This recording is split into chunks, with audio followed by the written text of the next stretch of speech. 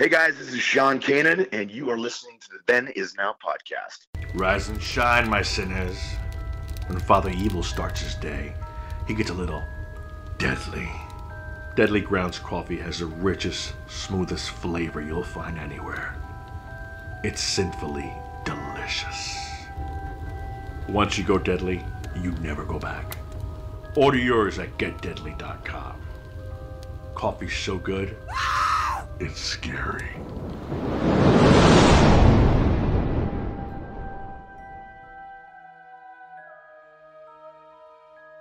Hi, this is Rigor, host of Then Is Now podcast and The East Meets the West. I just wanted to say thank you to all of our Patreon subscribers. We appreciate your support as we grow the audience for our shows. You could find our links to our Patreon page as well as our TeePublic page at havenpodcasts.com. With Patreon, you'll get a lot of exclusive stuff, including our monthly pop culture newsletter, cool gifts, discounts for TeePublic, and our special exclusive show, Then Is Now Filmmakers series, in which we interview directors, producers, writers, composers, special effects guys, basically anybody who works behind the scenes in film and television, and get their insights into the process of creating films and TV shows. Also at our TeePublic page, you'll find cool merch that you can get or even give to others as gifts. You can find those links at our website, or you can go directly to teepublic.com/stores/havenpodcasts and patreon.com/thenisnowpodcast.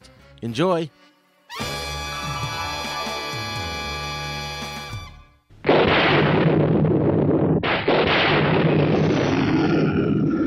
What kind of a sick school is this? Uh-oh, Dongo!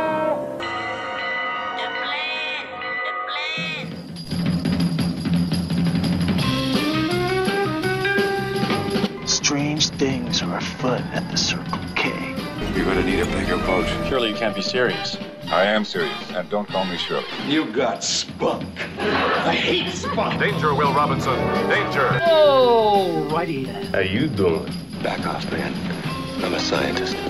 Don't make me angry. You wouldn't like me when I'm angry. Say hello to my little friend. I love the smell of napalm in the morning. What are you people? On dope? Stop whining. I got a crap on deck that could choke a donkey. Who is your daddy? I'm sorry, but all questions must be submitted in writing. I'm sorry, Dave. I'm afraid I can't do that. Can I do that? I'll be back. A dynamite! Show me the money! Don't! Up your nose will you rub a hole. A what? I'm sailing! I'm sailing! Groovy. You want the moon? Just say the word and I'll throw a lasso around it and pull it down. Love means never having to say you're sorry. Is looking at you, kid. We got no food, we got no jobs, our pets' heads are falling off! Come to the coast and get together, have a few laughs. Hear that, Elizabeth? I'm coming to join you, honey! I'm not a doctor, but I play one on TV. I love it when a plan comes together. What we do is if we need that extra push over the cliff, you know what we do? Put it up to 11. 11, exactly. One louder. Why don't you just make 10 louder and make 10 be the top number and make that a little louder? These go to 11. We're on a mission from God.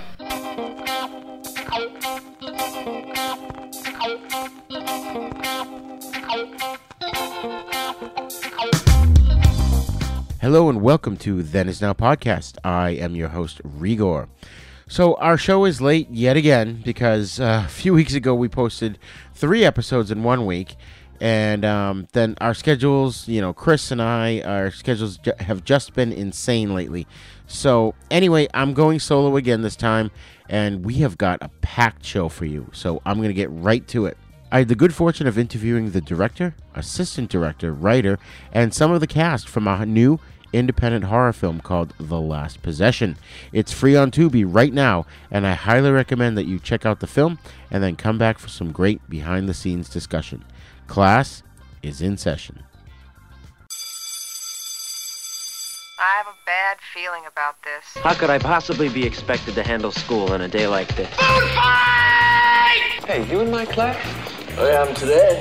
I think you should consider transferring to shop class. Woo! Now, very few students are severely injured in shop class. Bueller. When you were in school, Bueller. did you ever cut class? Bueller. Yeah, I guess I did. Sure, most kids cut classes. Good, sign this. He's sick. I get so lonely when I hear that third attendance bell ring and all my kids are not here. 7 years of college down the drain. Fat, drunk, and stupid is no way to go through life, son. You lack discipline. As long as I'm here, there will be no grades or gold stars or demerits. We're gonna have recess all the time. Woo! Go, play, and have fun now. Okay, folks, we've got a packed house today. Joining us are some of the cast and crew for the new horror film, The Last Possession. Before we dive into it, I'm going to read the synopsis of the film. And at the top of the show, I did put a warning that listeners should see it before listening to this because there's a potential we may venture into spoiler territory. I'll try not to, but you never know what could happen. The synopsis is as goes.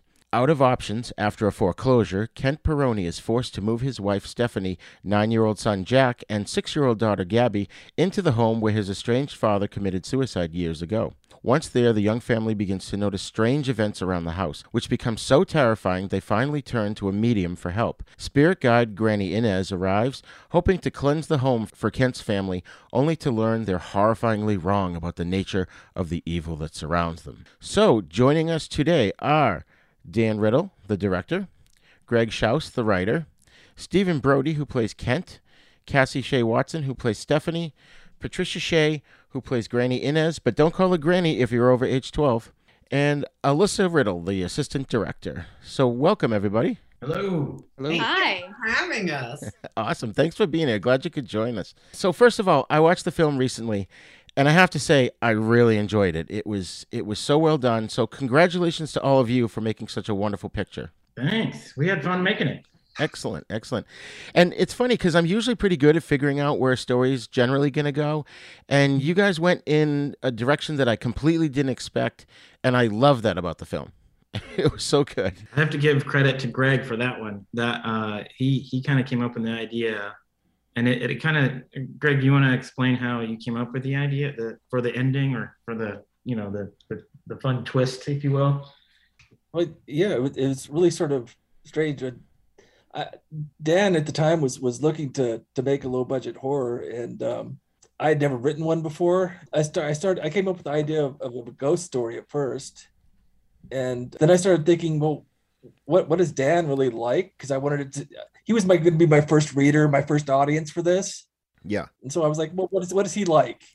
Well, he's got science fiction posters all over his apartment every time I go over there. So I'm like, ghost story, science fiction story. Maybe these two could work together in a interesting way. And it just sort of developed from there. That's great. That's great. And did you do a lot of research into this kind of a story? Because it does jive with a lot of theories that are out there. And again, without trying to give too much away about what's really going on, this doesn't really spoil it, but it starts off with a haunting, but it becomes something much more. And there's a lot of theories in life that the things they thought they were seeing they're both considered interdimensional these days. Do you know what I'm saying? I'm trying not to give anything away. Yeah. I don't want to give too much away myself. Did I do a lot of research? Not so much, but mainly because I read so much that I sort of knew about these sorts of things that were out there. And so I just borrowed from things that I'd read and also, honestly, from ghost stories that I've loved from the past. So, and like I said, once I had the concept, then it just sort of wrote itself really fast. I mean, I wrote the first draft in like 2 or 3 weeks. That's great. Yeah. And the film definitely has, I want to say it's almost got just simply a nod to the film Poltergeist, because it's nothing like that movie, but it does have a couple of things that make you sort of remind you of that. Was that intentional? Not Poltergeist necessarily, but definitely, I've definitely seen that film, so that could be something that got in there that way. But I definitely love 80s horror, especially. I like those stories more because they seem to be more rooted in character. Yes, and that's the one thing is I really wanted you to like these people a lot before the stuff starts happening to them.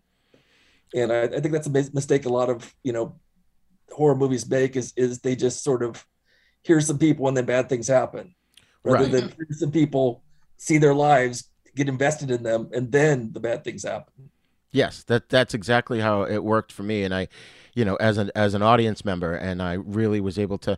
I mean, not only was I invested in the characters just because we got to know them, but I mean, damn, you guys were great actors, every single one of you through the whole thing. So, I really like that. I had one other question about the script. There was a quick scene towards the end, again, not giving anything away, but it felt to me like it was a nod to the film Evil Dead. Is that true? Do you guys know what I'm talking about? Well, I mean, I did like a lot of people say that, so maybe it kind of creeped in there with a lot of camera work that we did, because we had a Chris Vaughn was our Steadicam operator, and I've used him he's been in every one of my films. Well, all two of them. And he's great. Like, you can kind of like let him go and he'll do a bunch of cool stuff. And just being able to just the way he thinks and the way he moves is super cool. And I think, we did a lot of that, POV type of stuff and it kind of does kind of feel a lot of the vibe of Evil Dead for sure. Oh yeah, I mean the cinematography was great in this too, but I was actually specifically referencing a scene where Gabby opens up a door and there's something on the other side of the door. Not ringing any bells? No, go ahead. I'm just like confused which scene. There was something happening outside, a large kind of. Oh yeah, okay. At the end where there's like yeah. We'll call it what it is, but yeah, I mean that we have a limited budget, and we did do like this. How do you give this away without doing a spoiler? Where it's basically a special effect, a tornado or a portal or whatever you want to call it, type of scenario. Yeah, and it was very similar to that for sure. It was cool because it was obvious that you knew your way through horror movies, Yeah, and I mean, ultimately that kind of came about because of our visual effects budget, and we can only do so much two-dimensionally. It's like that was kind of a cheat. Two-dimensionally, we made it. We fly through the door, and it was all done with a composite, and our visual effects guys made that work, and it was pretty cool. That was kind of fun. Nice. So, and we didn't have a lot of visual effects. I mean, we didn't have a lot of computer visual effects, and that was like the only time we kind of embellished a little bit with like particles and stuff in the air and flying through space and whatnot. So yeah, it worked very well, I thought. And like I said, the acting obviously was very good. Stephen and Cassie's not here yet, but Patricia, you guys were great in it. You looked comfortable in the roles, and you obviously enjoyed working together, especially with the kids who were really good child actors, I have to say. Did you guys hang out together when you weren't shooting? We did. I remember one night we played that game. That game with the cards, and you make up all these answers. Cards Against Humanity? Yes. I had never seen that game before, but the crew introduced me to that. That's awesome. And Patricia, did you do any research to prepare for your role as a medium? Oh, God, yes. I'm a Reiki healer and light worker, so I already kind of had I'm intuitive, so I really was very, very passionate about the research. I studied all the levels of clairvoyancy and the different types of whether you can see or smell or touch. They all have different names. I don't remember this stuff anymore because we did shoot this movie a while ago. And then I did a lot of research, like possession films and alien films and films about channeling ghosts. And I was constantly working on my, the moment that, I don't know, this is a spoiler moment, people. When that I get the entity inside of me. And so I tell this story a lot because it's so funny. I would be in my living room watching like The Fourth Kind going, oh, and my husband would come home and be like, stop doing that. You're scaring me. You're inviting entities into the house. And I'm like, what are you talking about? I'm a method actress. That's awesome. So I really, really enjoyed it. As good. You can tell, because I think my character's just so inviting, Oh yeah, absolutely. And you definitely, if I didn't know better, I would swear you were a medium in real life. And like you said, you're into Reiki and you're into it a little bit, but it came across perfectly on screen. Well, I always feel like when I have an experience personally, something that I'm portraying, I feel like, well, what's the difference between an expert and, a novice? It's knowledge. That's all. So if you know how to channel and what it takes and what the levels of like ascension are and how to open your energy up and everything else, you become an expert, whether you are clairvoyant or not. You become believable enough to portray it. So that's why I do so much research. Right. That makes so much sense. And Stephen, you played the character as, the average dad who's just struggling to get his family through life, and he doesn't have time for such quote-unquote nonsense as the supernatural until he finally sees his son floating in the air, and then there was no question. There was, he just was like, okay, we got to get out of here. Yeah, it's kind of hard to ignore that part. Yeah. So, but I did my best to not buy into it until then, for sure. And it's funny too, because I'm sitting there, again, as an audience member, and I'm yelling because he's running through the house.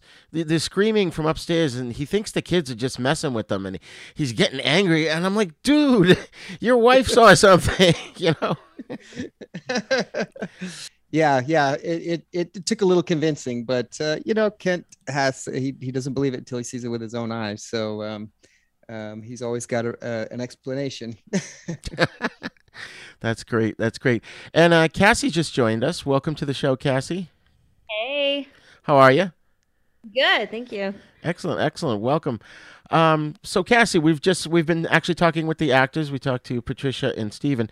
So jumping right into it, I wanted to ask you, your character Stephanie, she really had a slightly different arc than the other characters, because while she's also trying to emotionally support the family, she becomes a believer of what's going on early in the film, and she ends up going on this emotional roller coaster ride as the paranormal events are like beyond her control.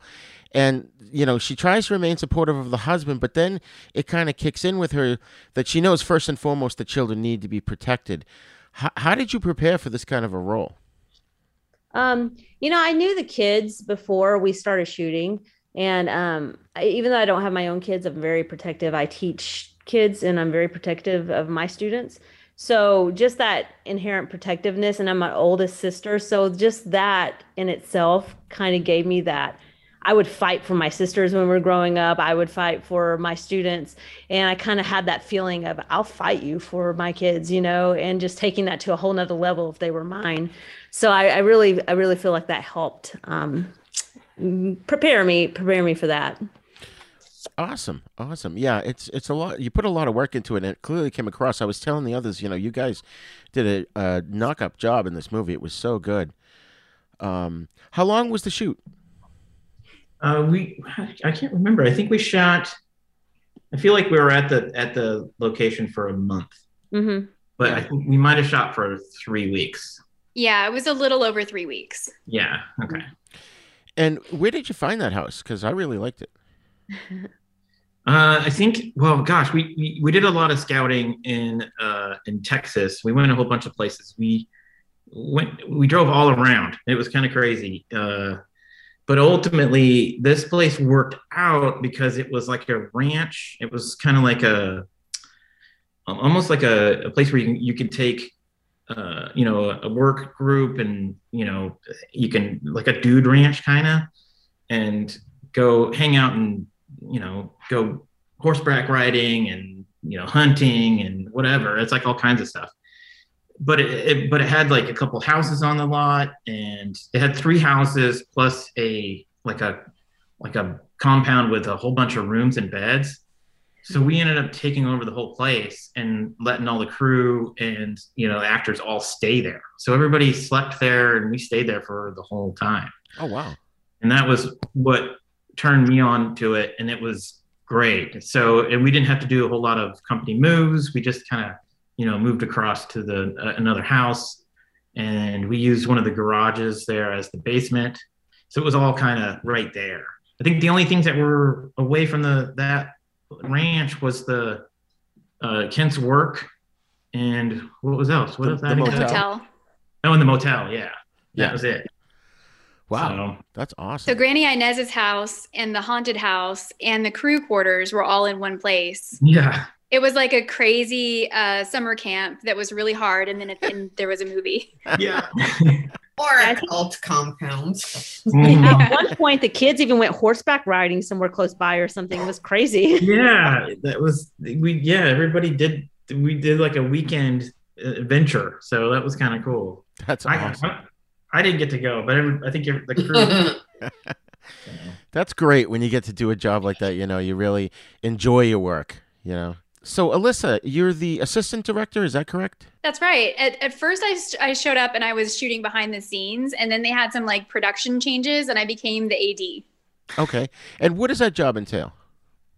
That's like the head of the logistics department. So you're figuring out scheduling and keeping everything moving, because all the departments have to work together. And so you have to sort of figure out, okay, if we go in this order, who has time to set up the next thing while we're doing this thing over here. And, you know, Dan and the producers had made some really smart choices, doubling things up, like being all in one physical place for 3 of the locations, and doubling up some of the actors were also in charge of stunts, and were also physically doing some of the stunts with the kids. And we were really strategic with shooting the, what should we say, monster at the end to keep it kind of generic, the creature day, which we did all in one day. So really the AD just like keeps the train on the tracks, keeps it rolling, because if everybody's working on different things and doesn't know like, all right, we're doing this in 5 minutes, then it sort of takes an hour. Right.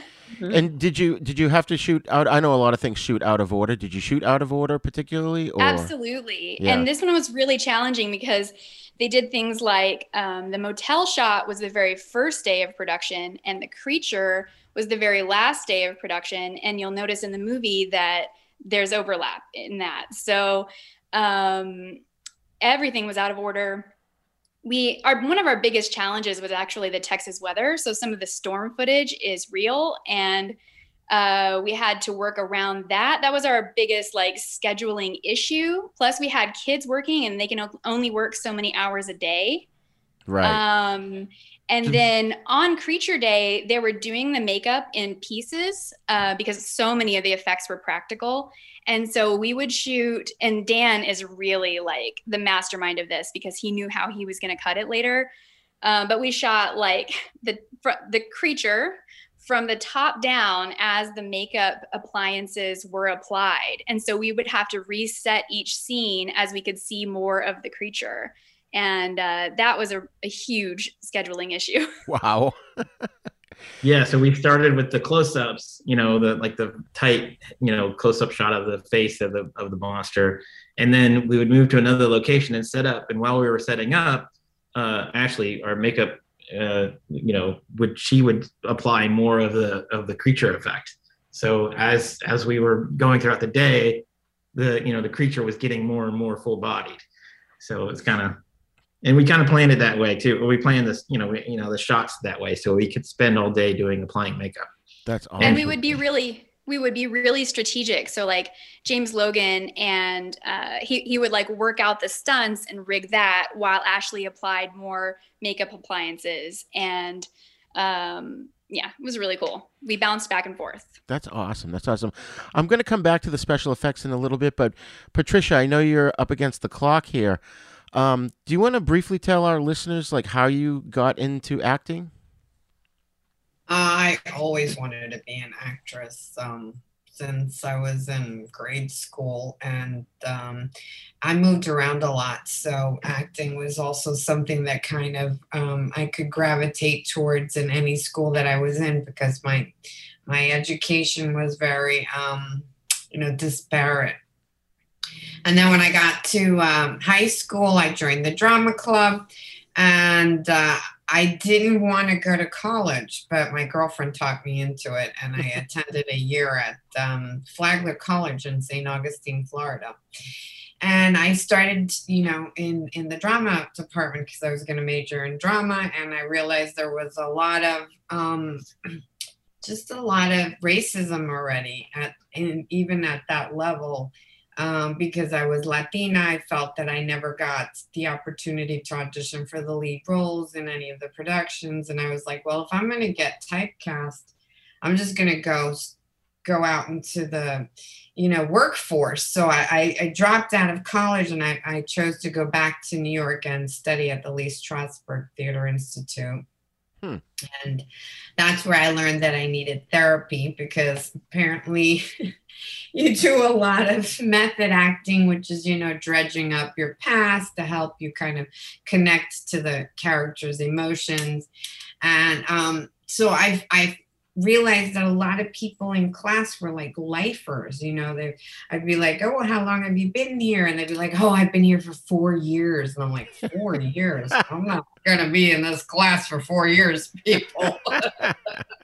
So I finished the course, which took me like 18 months. And then I just started working. I found an agent. I got headshots, and my first job was on Miami Vice. I got sent as an extra, and I ended up like worming my way into a speaking role, and it was a guest star. Wow. So I was forced to join SAG on my very first job, and I just kept working.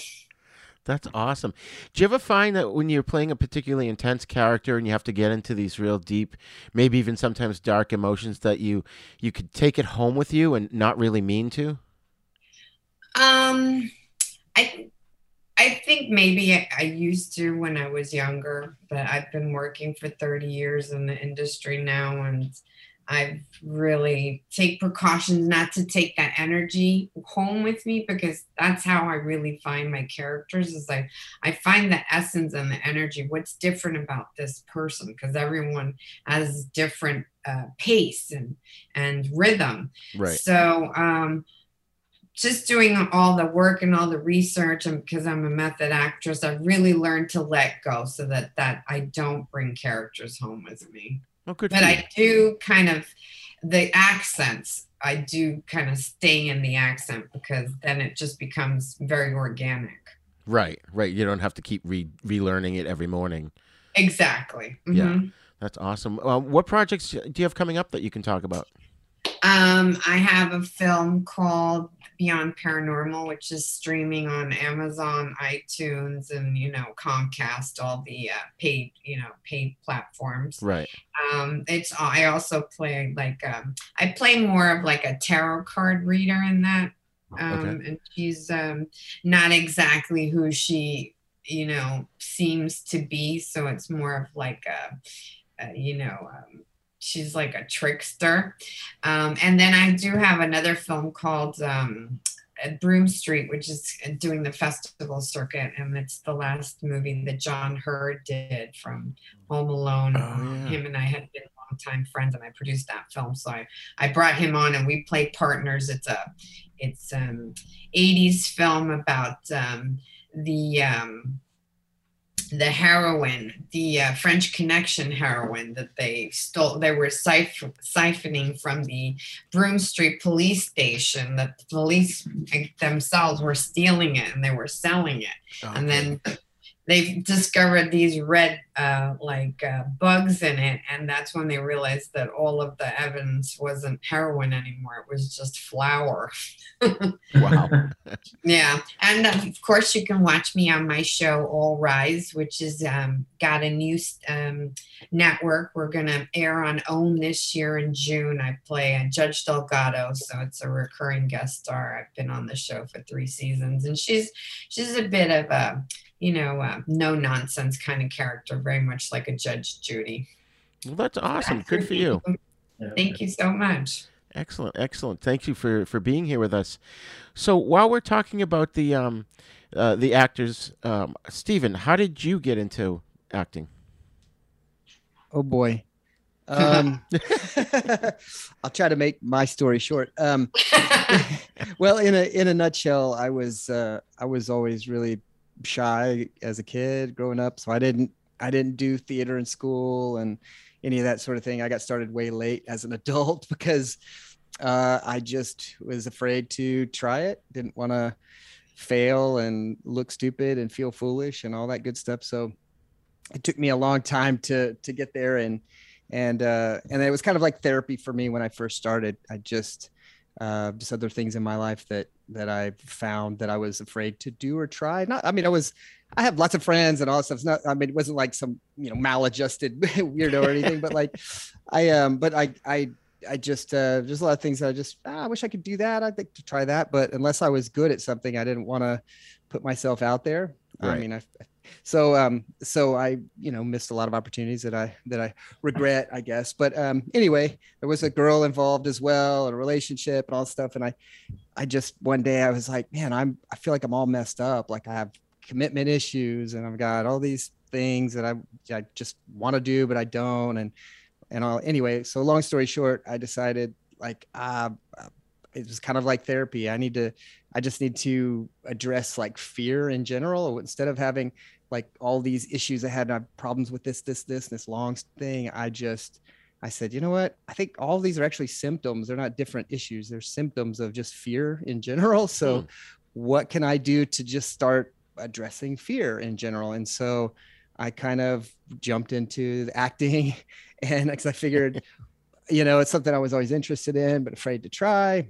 And what else can you do where you're constantly being judged, constantly looking foolish and feeling stupid and, and all of that stuff. And I just jumped into a 6-week class, for intro to acting, and I figured it'd be a safe place, other people also starting out. And, from the first class, I was not nervous. I enjoyed the heck out of it. And I was, comfortable and made a lot of friends. And by midway through that class, I was already started auditioning and booked my first role, a little one-liner, and by the end I booked a couple other another couple lines, and I just been working since then. After that got 2 agents, and I've stayed busy since. So and it has helped in other areas, like again, just like all just fear, you're afraid to try or look stupid, keeps you from doing so many things, including holds you back in relationships. So I've definitely, it has helped, and plus it's just been a lot of fun, so I love it. That's awesome. Yeah, well, good for you, man. And we had an actor recently on the show. His name was Hunter Redfern, and he basically said, like, if he had to do something in front of people, he would have anxiety, and he was sort of mentally able to turn that around into excitement. So he would sort of psych himself that, no, I'm not afraid. I'm actually really excited to do this. And then that really kind of helped him get into acting as well. That's great. So that's awesome. So Cassie, you're up next. How did you get on this path of being an actress? Well, for me, when I was in 2nd grade, I saw a school play, and it was that moment that was the first feeling of, I want to do that. And so all my life from that point on, it's when I wanted to act. So when I moved schools, and I started acting in my new school, and I just kept it up through college. And I went to UNT, University of North Texas in Denton. And I majored in acting there, started doing musicals, started singing. And then I did theater up until I was about 20, 21, 22.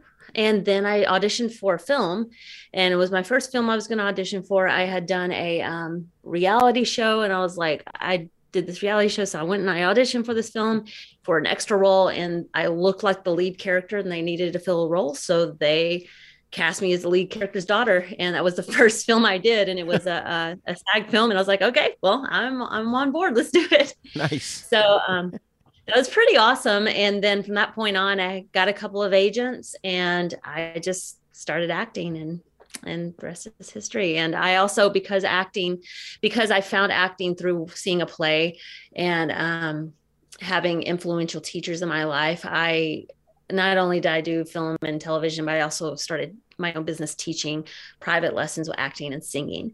And that has been probably, I love acting, but teaching and seeing children and adults grow and find their strength and get to be able to get over there are things that scare them in life, kind of like what Stephen was saying, was really has been really inspirational to me. And I love both. I love acting, but I love teaching too. That's excellent. That's excellent. Yeah, you guys are a good team together, you know, acting wise. Would you ever consider working together in the future if you could? I'm sure we've worked quite a bit together, so I'm sure there'll be other opportunities. Excellent, excellent. So while we're on this track here, Dan, why don't you tell us how you got into directing? Oh my God. Well, I mean, I've always made shorts and little things ever since high school. So, you know, running around with the camera and whatnot. So, but you know, I ended up more being an editor because I was kind of the computer nerd and ended up, you know, installing Premiere and working with, you know, editing software way back when. And yeah, I don't know. I think ultimately I came out to Hollywood and I started working as assistant editor. And I remember wanting to edit, and everybody thinks this is crazy, but I wanted to edit a lot, learn how to edit more, like get into the kind of technical aspect of editing. Yeah. And so I kind of dove into directing so I could have footage to cut, which, you know, is kind of backwards. I think everybody wants to be the director. Right. But I did that with Technically Crazy. And, you know, I was an assistant editor in Hollywood when I made that film as a director with Greg. Greg was also co-directed it with me. He wrote it. That's how we've been working together since then. And that was like kind of a really cool, you know, fun, you know, introduction to like just diving into it. And ever since then, I mean, I've been doing shorts and, you know, working on, you know, mostly stuff with my friends.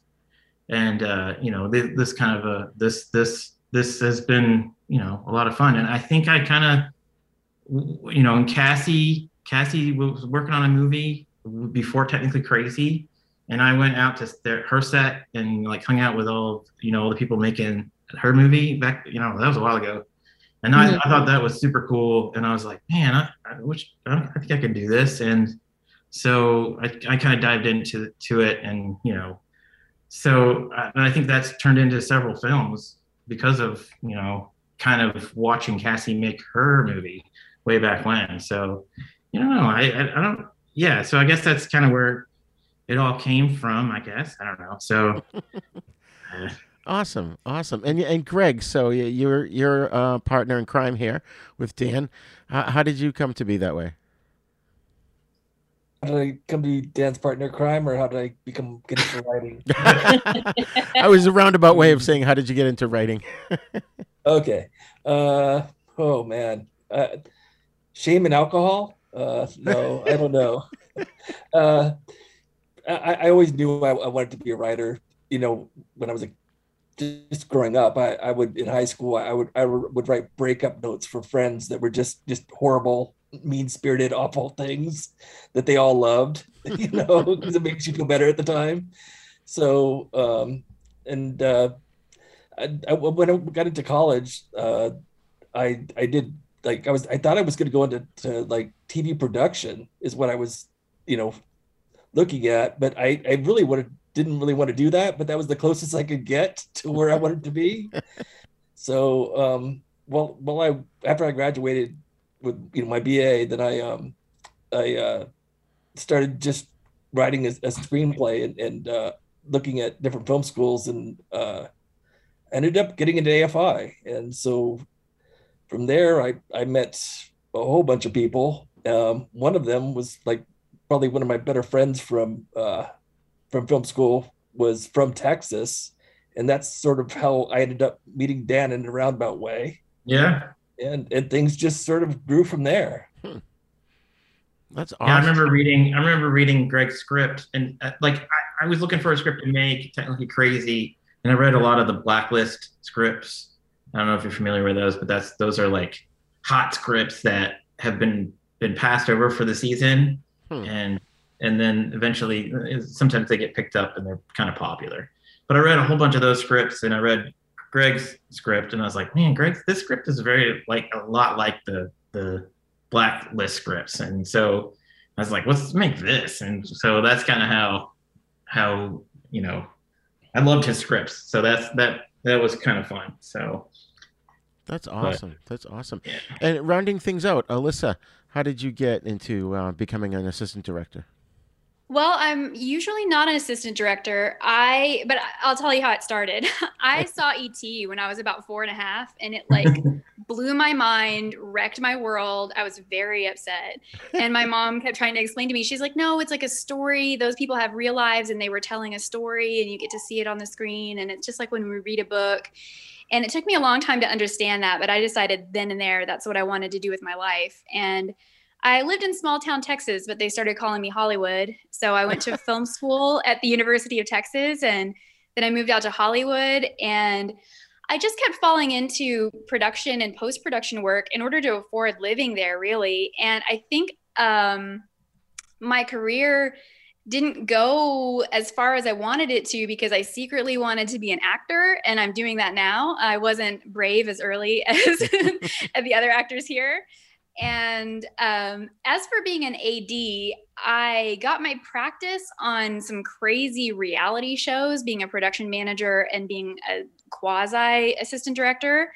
And then every time I go to Texas to help out on movies with my friends, I just sort of end up the assistant director. So it's kind of fun. If a friend is like, hey, Alyssa, will you come out and be a production assistant for 2 days? I'm like, sure. And then somehow I just run the production.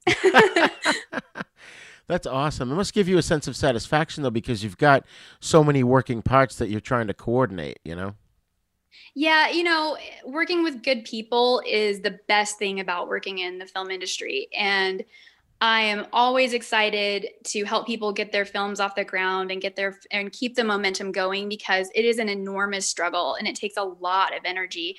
And especially when you have one person or a small group of people really trying to get things made, you never have enough time, you never have enough resources, and they need all the help they can get. And I'm a real pushy person, so I can push things forward really well. Awesome. Good for you. So that being said, I wanted to ask the actors here, what do you look for in a director? Do you mind if I go first? Because then I'm going to hop off. Okay. Yeah, go right ahead. Thank you, guys. Thank you, Cassie. Thank you, Stephen. I look for someone, well, if it's a first-time director, I look for creativity, you don't have to have the experience, but you need to have a certain fearlessness and collaboration with the actor, because if they're kind of learning on the job, then there has to be an expert, right? So if you're a first-time director and I'm a seasoned actress, then there has to be a collaboration between the two of them. You're gonna let me kind of do what I do, and I'll let you guide me, but let's come to it together. If it's a more seasoned director or television show, I kind of just let the director do his thing and trust that he has a bigger picture. I do my homework, I do my thing, I come prepared, I know who my character is, I know all my backstory, I know everything. Once in a while I'll question a line or something, but I really just let the experts do their work, So that's kind of how I approach directors. Excellent. And I apologize, we kept you a little over time. I didn't mean to. Oh, it's all right. But thank you so much for having me, Roger, and congratulations to everyone on the movie, Alyssa, Greg, Dan, Stephen, Cassie, everybody. It does take a village to make a movie. I know it's such a daunting job sometimes.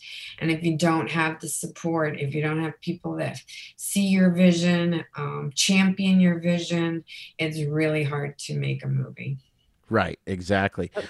Thanks for being here, Patricia. Thank you, Patricia. You're welcome. Bye, guys. See ya. So Cassie and Stephen, what are your thoughts on what you look for as a director? Stephen, you want to go first? Sure. Yeah. I mean, I kind of have a lot of similar views like Patricia, but for me, yeah, I mean, certainly I like to work with a director who has a strong vision for the project and has done their part. Certainly, I've worked with a wide variety of different directors, but yeah, it's great when you work with someone who knows the characters even as well as you as the actor, and not just only camera angle or this and that. So someone who really knows the story well and has a strong vision, but at the same time is willing to collaborate as well. That's really great. It's sometimes you get directors that don't really, they're just like, well, actors are weird, I don't know them, but I want this to look good, and that's kind of it, Yeah. And so and that's, it can be great if you know what you're doing and stuff, but taking everybody's performances and putting them all together takes someone who has a bigger vision than that, as and sometimes you can tell. But yeah, I mean, it's a collaborative medium, and it's a people oriented business.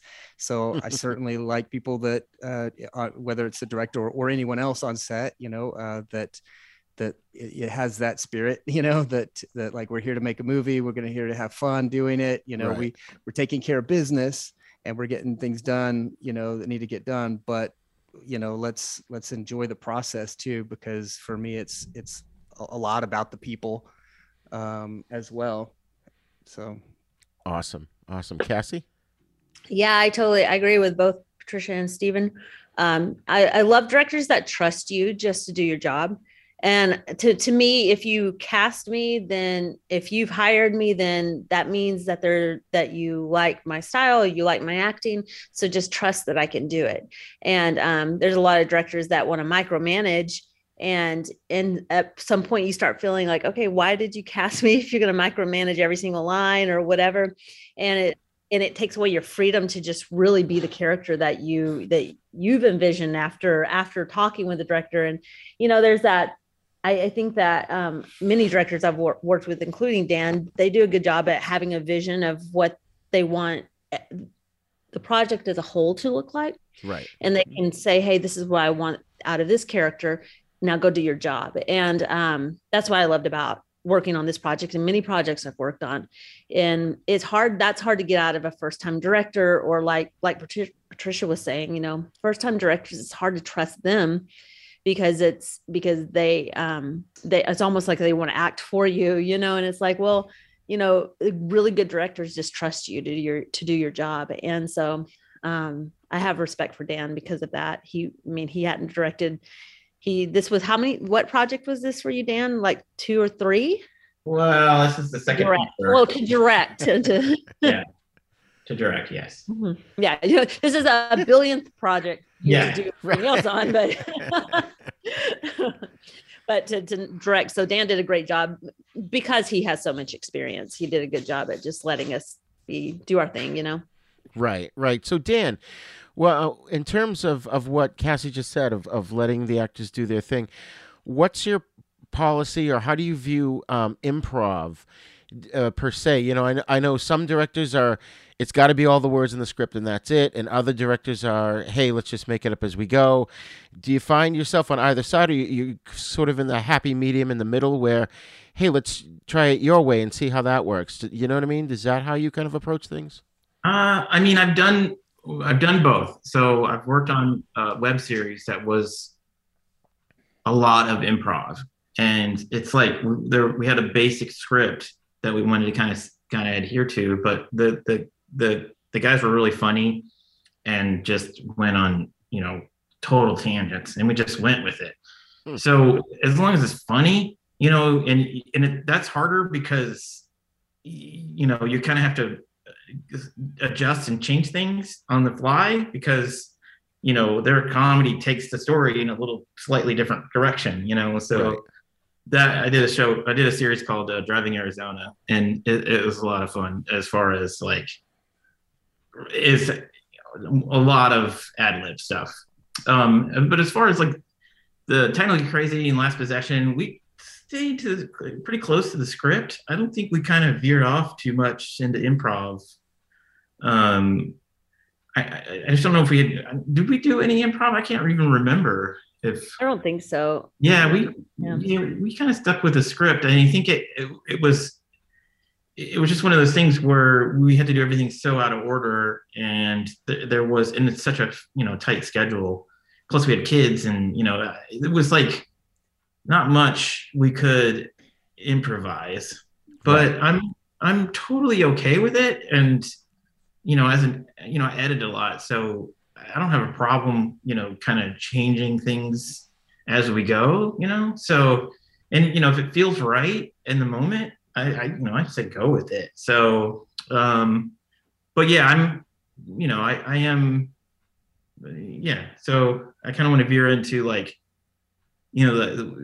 as far as my directing style, do you kind of like to not, be micromanagey? I kind of sit back and let everybody kind of do their thing. And I do that with the crew as well. I kind of let everybody, kind of do what they're doing, unless something seems really out of line. And then I try to kind of step in and kind of veer. I don't think I've ever demanded anything from anybody or anything like that. It's just more of a kind of a, point people in the right direction kind of thing, Right. So, but then a lot of times I'm surprised by what people do, I'm pretty happy with stuff, and so I think it is a give or take, all of a sudden you get something, yeah, let's go with that. That's cool. So I don't know. That's my. Hey, Dan, do you think that when people improv a lot, do you think that it makes it harder for you to edit? Yeah, but I mean, if it's funny, I deal with it. So, and I've been on TV shows with 100% ad lib stuff where I've turned over half-hour shows that are an hour and a half to edit, and just because they ad lib so much, and then we have to sit down and go through all the different versions and kind of decide which one is the best, and it takes a long time, but it's ultimately it's fun because you have a lot of options, and some stuff is more funny, so you just kind of have to go through it, but I don't find it harder to edit, if that makes sense. You are a seasoned editor too. You are pretty amazing. I think most editors aren't as good as you to be able to do that too, so that helps.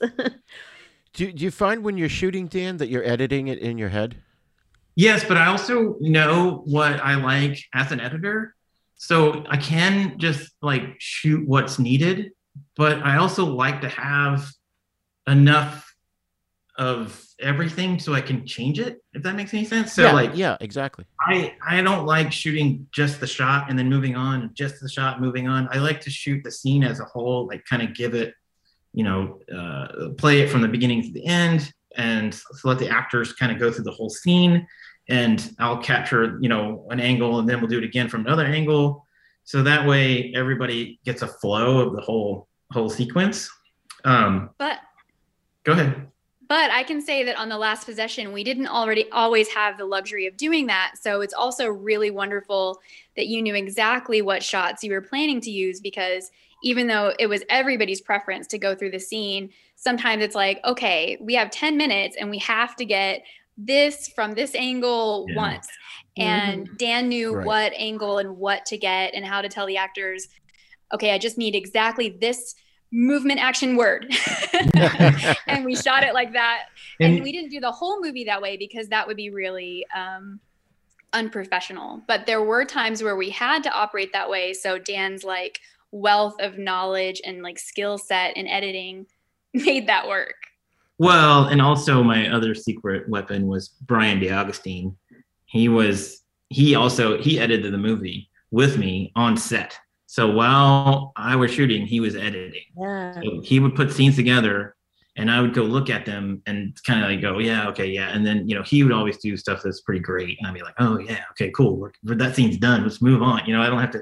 And there was some times where, I missed something and Brian was like, hey, I need this. And I'm like, you're right. And then we went back and got that shot. So that was a huge thing. If you can do that, have an editor on set. It's awesome. That's great. And you shot digitally, I assume? Yeah. You couldn't do that on film. No. Well, I mean, if you had money, you probably could. Right. You just, you process overnight and have dailies in the morning. Yeah. We did some crazy things. We had our post team set up at one of the houses on the location, and we had to process the dailies, which is, we shot in 4K, and then we had to, we offline the media. This is all technical stuff, but we would, that took hours. So we had people working around the clock getting those dailies, turning out. And like even Chris Vaughn, our camera operator, was coming in the middle of the night and, hitting stuff on the computer to have it transfer the dailies over. So it was like a real group effort, and it was, it was a lot. I'm super happy it all worked out. That's amazing. Yeah, and it's clear in the end. I mean, visually the movie is very beautiful. And correct me if I'm wrong, because maybe I blinked, but that opening sequence, that was all one camera shot, right? Yeah. That was impressive.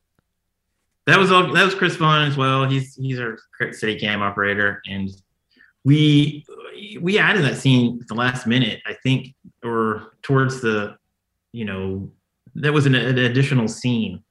Because we were trying to figure out how to do credits. We were going to do credits over that. We were trying to do something cool. We wanted to have a cool, I always like to have a really interesting first shot.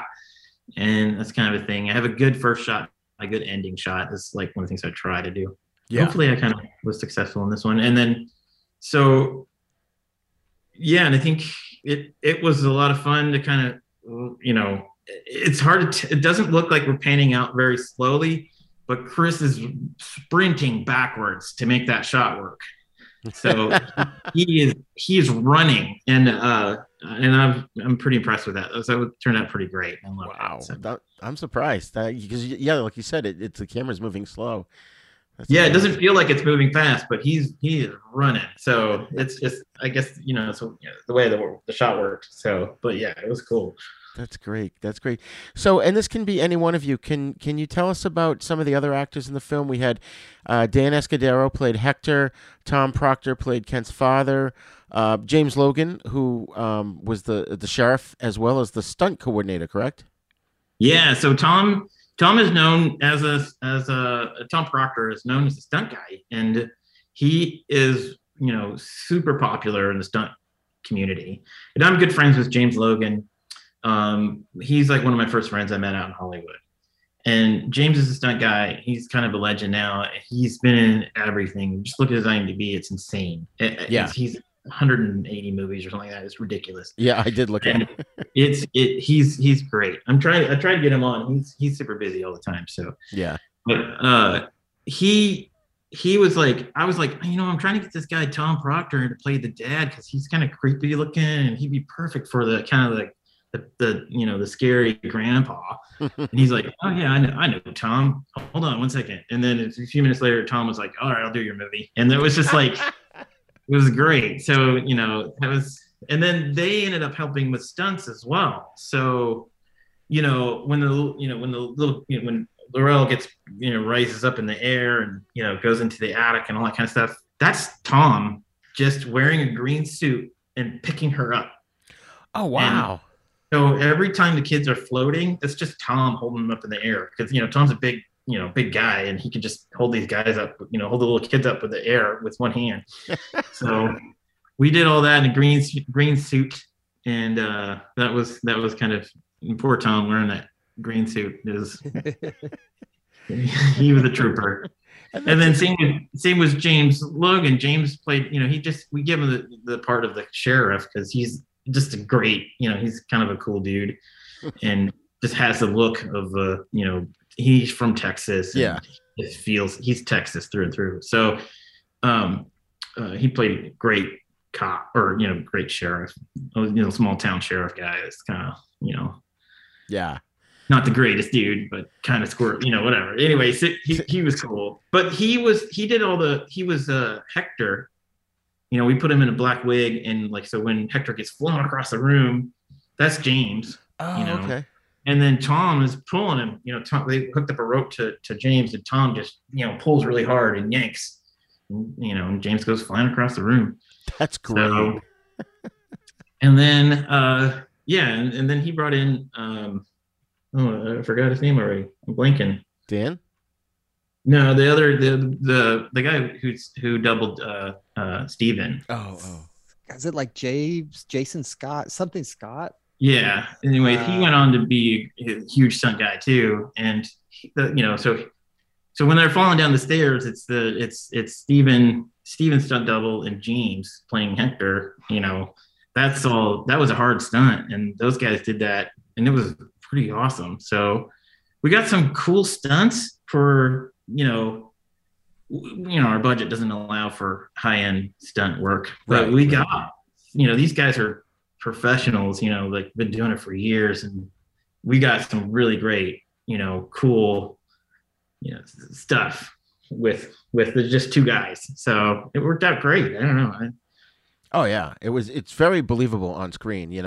That's the thing about this film is it may be a low budget film, but it doesn't look like a low budget film. You did a good job of making it look like it had a pretty, higher budget.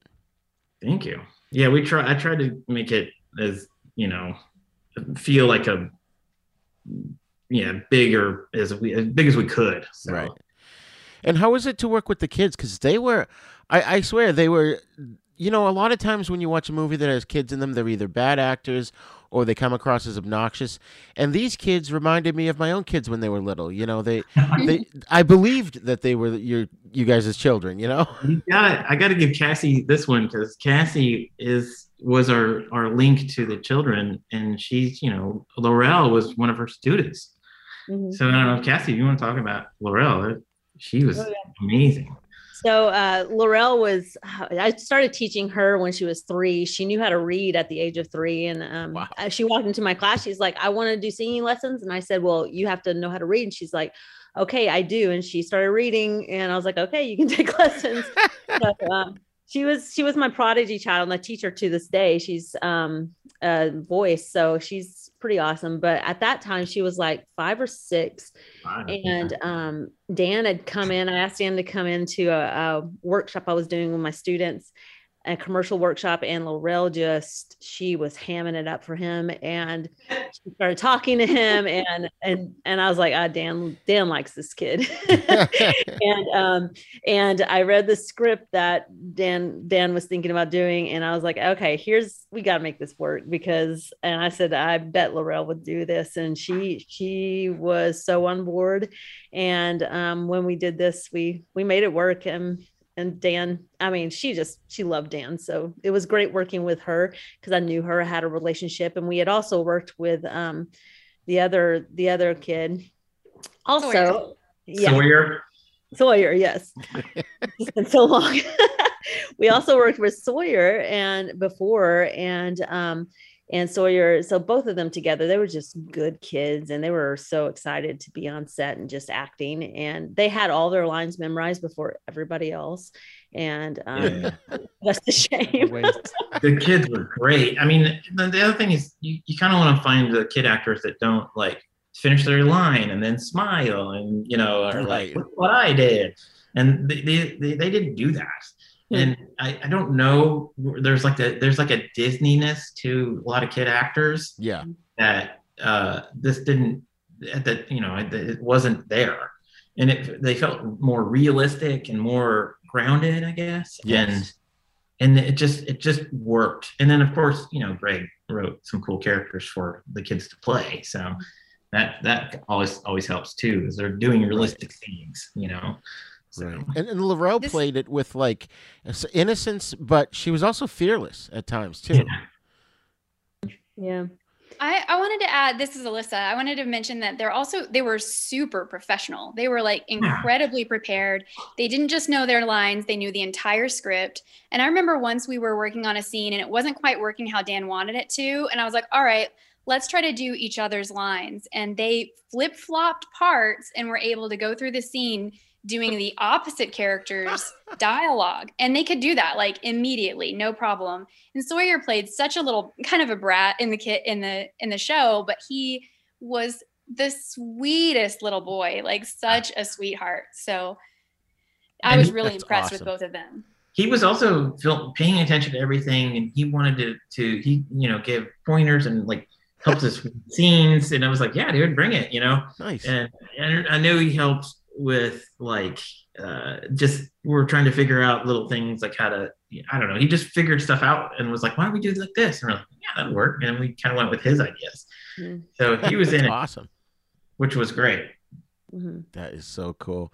That is so cool. So in terms of some of the special effects, I gotta know, how did you do the hole in the ground? Oh, if you can give away a trade secret. No, I mean, the hole, it was dug. I mean, we dug a 4-foot hole. And the problem was we were in Midlothian, Texas, and that whole area is limestone.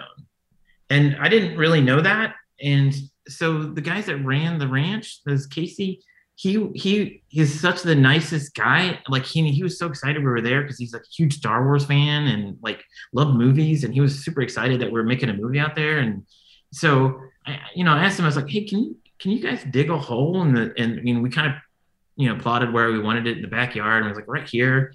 He's like, yeah, sure. We'll take care of that. And then we went off to go shoot Steven's scene in the lab. And then when we came back, they were still digging that hole. They've been working on all that for like hours. And I was like, what's going on? And he's like, it's solid limestone. It's solid rock. And they had like jackhammers and backhoes and like they got all the big equipment out there to dig this 4-foot hole. And it took them like, I don't know, all day to dig it. And then I was just like, oh my God, I had no idea that it would take that much work to dig this hole. So, but to make it look deeper, there's like that low angle shot of them looking into the hole. We just put a mirror in the bottom of the hole and then, had the camera pointed down. So it looks like we're deeper in the hole. Oh, okay. So that's a little trick. We kind of had to go hunt for a big mirror. I don't remember how we found that mirror. I think it was just on the property. It was, but I had it for years. I kept that mirror for some reason. Oh yeah? Yeah. That's awesome. Okay, cool. Wow. But yeah, so we put that in the hole and then of course the POV looking down, that's a visual effect we kind of added that make it look like it's an endless pit of, Oh, okay. Okay, that makes sense. Wow, yeah, because that was really believable. And who were can you tell us a little bit about like the people that were involved, because with the various special effects you had going on, because you had visual effects but then you had makeup effects and then of course some of the the stunt work you said. Ashley Levy was our special effects makeup artist, and she's done a whole bunch of stuff. She was on Scream, the TV show. I worked on Scream as an editor, and she did all the blood makeup for that. Okay. And she did Cold Summer. I don't know if you're familiar with that. No, Black Summer. It was a zombie show. Yes. Yeah. And that's amazing. She does all the horror, gore stuff. And then she also does beauty makeup and everything. So she did everything. She was the one who came in. We had a very low budget for the monster. And she was able to pull it off with nothing. And wow. It was so awesome that what she pulled off for us. So I don't even understand how she did it. So she was setting actors. She was like doing the actors' makeup, and then as soon as the actors would go to set, she would work like hand molding and hand painting the creature appliances. So she built the creature like in parts throughout the whole time we were shooting. So that's amazing. And then applied it all the last day of production, which was. I had worked with Ashley on The Last Word right before this, and that's how I knew of her, because she was they were pretty fast paced on that show too. And damn, we didn't have much budget. Yeah. And I just reached out to her and said, "Hey, dude, can you do this?" And she's like, "Yeah, I can build a monster. Sure." Okay. So that's awesome. So yeah, she was good. Well, thank you, Cassie. That is so cool. Cassie she helped us out a lot of the acting, the casting, and yeah, so she's got a associate producer credit, and that's why. Did a lot of behind the scenes secretive things and helped us out a lot. And that's the great thing about, the independent productions is that you don't have 5,000 people working on it. You've got, a much smaller amount of people, and everyone or almost everyone is wearing multiple hats. And it's just good for the collaboration process in terms of putting it together, because you're all working towards this goal. And that, I've got 2 or 3 different things to do to contribute, and it just makes it better, Yeah, everybody contributed like their own thing, like, because we were all friends. Like, I'd known Dan for years and Brody, and then it's like we all kind of knew each other, so we knew we were going to produce something good. And when that, you're willing to ask for favors from people and say, "Hey, I'm cashing in my favor because we know this is going to be awesome." Yeah, that's great. That's great. So as we start to wrap up here, I just wanted to say, obviously what we've talked about, and by virtue of you all being here, you definitely bonded as like this big happy family, which is great. So let's go around the table and talk about what upcoming projects you all have. Dan? I just finished a movie called The Disappearance of Toby Blackwood, which is in the festivals right now. And it's about a YouTuber conspiracy theorist that disappears, and their friends try to find out where he is, but they can't leave their house because it's during COVID lockdown. So they do all the internet sleuthing and call people and FaceTime and like try to figure out what happened to him. And it's a comedy. That's awesome. Greg? Always writing. I just finished a new script, so I'm hoping to actually go out to Hollywood with this one. Sort of a big idea, high concept comedy this time. Nice. Steven? Let's see. I've got just wrapped up. Did a segment for an anthology, horror anthology that all the pieces have to do with witches and witchcraft. So starred in that, and also produced, and that's just getting some final special effects touches, and then that's supposed to be released later this year. Cassie may or may not be in that film as well. And then I've got a feature shooting in New Mexico this summer. So another horror film, dark, twisted kind of a tale, and it's going to be super, super cool. So I'm looking forward to that. Yeah. Awesome. Cassie? Well, yes, as Stephen mentioned, I may or may not be a creepy witch in a in a segment of the show coming up called Urbex. So we'll see how that pans out. And then I have a little film that I'm doing called Lake Court with some friends who's like, "Hey, we want to shoot a film, and it's gonna look good. We got some great people behind that." And then I just got cast in a TV show, actually, that I'm under contract, can't really mention yet until at least until after I shoot it. So I'm excited that things are, after the pandemic was really slow for a while. So I'm excited that it's really exciting things are starting to pick up. That's awesome. And Alyssa? I am in Dan's movie, The Disappearance of Toby Blackwood. I get a scene, and I think I'm hilarious in it. And I do a lot of voice work. So if you're watching The Resident on Fox and Hulu, my voice is in episode 6 this season and episode 13. Nice. And I also am doing a voice work called Loop Group, which is very unusual, and hopefully you won't be able to recognize my voice because you're sort of I'm not supposed to stand out. And again, like Cassie, on that, I'm on shows that I can't really talk about yet. So Loop Group. That's awesome. Well, guys, Dan's sent me everyone's social media information, so I'm going to have all that in the show notes of this episode, as well as where to find the film, which is on Tubi. And I must say, first of all, Tubi is one of my favorite streaming apps because it's free, and they have so many horror movies on there, like a lot of obscure ones too that you can't find anywhere else. I love it. And can I just ask one final question? How did that come about, getting your film onto Tubi? Well, I mean, it's the distributor, Terror Films, and Joe Dean did all that, and those guys are great. I kind of stumbled onto Terror Films through Technically Crazy. We had used Distribber for Technically Crazy, and I don't know if you know anything about Distribber, but they're notorious. They went under and stole all the filmmakers' money, and everybody's movies were in limbo because it was like, I don't know, it was a nightmare. So luckily I was able to get, our movie kind of out of it, just because our movie, we went with Distributor and then they went under. And so it was like right at the tail end of it, or right when it happened. So I was able to pull out and distribute it myself. But in that, so there was a Facebook,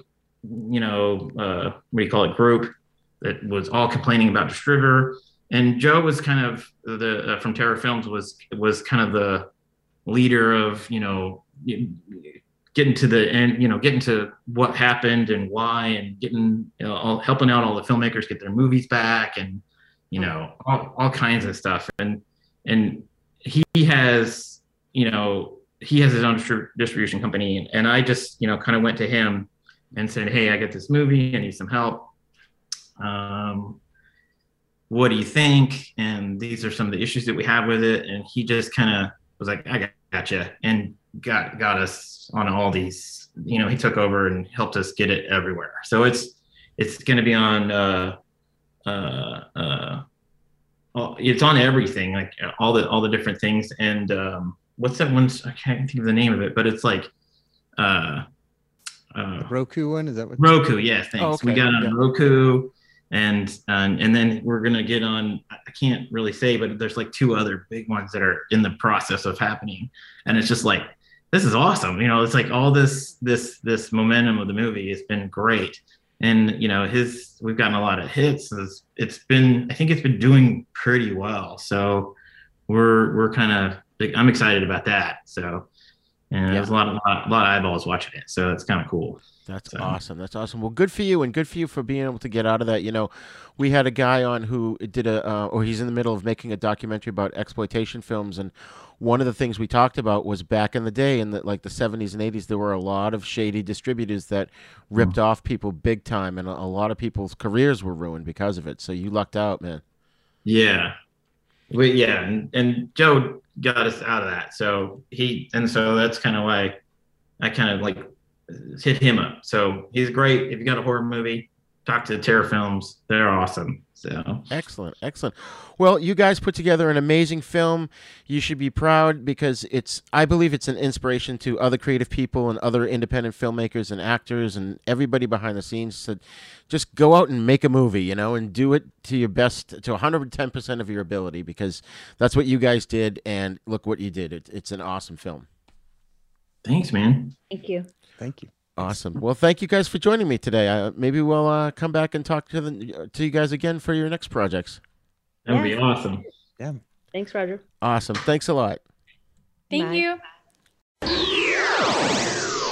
Well, I hope you enjoyed my interview with the cast and crew of The Last Possession. It's free on Tubi, so you should definitely check it out. And I really enjoyed it. I think it's worthwhile to help support these independent horror films. There's a lot that come down the pike, but there's very few of this high quality. So Last Possession is one that you really should take note of.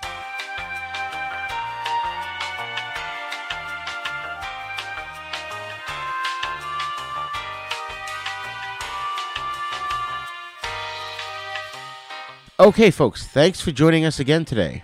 I don't think we had the chance to mention it on the last episode, but we've started up a new monthly live streaming show. Bill Van Ryn from Groovy Doom and the Drive-In Asylum Double Feature and I have teamed up to host a streaming video show called The Fright Lounge, in which we discuss all horror media. Now, if you're unsure if you want to get into horror, you're a little scared, maybe you enjoy CSI, which has gruesome scenes, but or conversely, you could be a person who is terrified that all horror is disgusting and scary. Well, you might want to check this out, because also, if you're a seasoned horror fan, this show is for the both of you. So please, check out the details at havenpodcasts.com, and the Fright Lounge link is on the right-hand side of the webpage. Fright Lounge also has a Facebook page at facebook.com/Fright Lounge, which will keep you up to date on all our broadcasting dates and times. We'll be live on Facebook and YouTube, and we're always going to have a great guest. And I just wanted to remind you that Patreon is a place where you can support artists like ourselves. We got some great stuff going on at our Patreon page, including our exclusive Filmmakers series, where we talk to writers, directors, producers, and basically anybody behind the scenes in film and television. So please, be sure to check out the Patreon link on our website and help support your favorite pop culture show. It's only $3, the same price as you would pay for a cup of coffee. And when you sign up, you'll be entered into a monthly contest to win Sean Kanan's book, Way of the Cobra. Now, for those who don't know or don't remember, Sean played the villain Mike Barnes in Karate Kid 3, as well as A.J. Quartermain on General Hospital for a few decades, and tons of other roles, including Bold and the Beautiful, and his own show, Studio City, on Amazon, just to name a few. Now, that's a great deal, so please check it out. And while you're on our site, please click the TeePublic link to get some fun merch. We got our new Classes in Session design up, so grab them now. You can get a t-shirt, a tote bag, a tank top, a sweatshirt, anything you want. It's on TeePublic, and it's on our website, havenpodcasts.com. We also want your feedback, so please email us at thenisnow42@gmail.com. You can also join in the conversation at our Facebook Then Is Now podcast group. Then Is Now Podcast is a proud member of the Dorkening Podcast Network, so please be sure to check out the other great shows there at thedorkeningpodcastnetwork.com.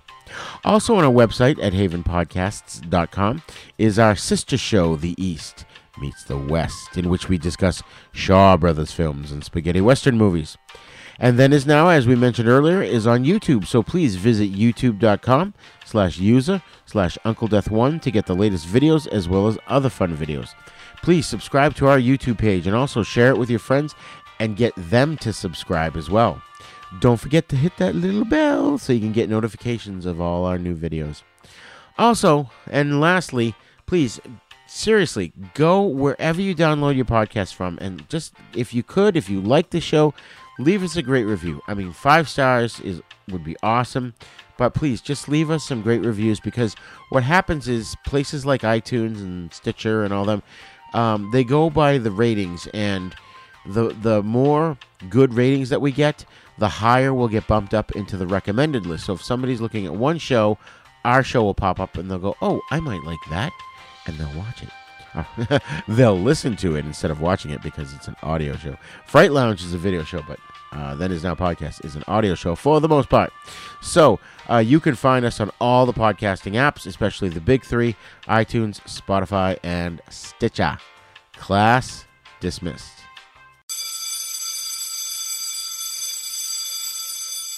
Then Is Now Podcast is intended for entertainment, educational, and informational purposes only. Sounds, music, and clips played during this podcast are the property of their copyright holders. All original content is copyright Jupiter Media.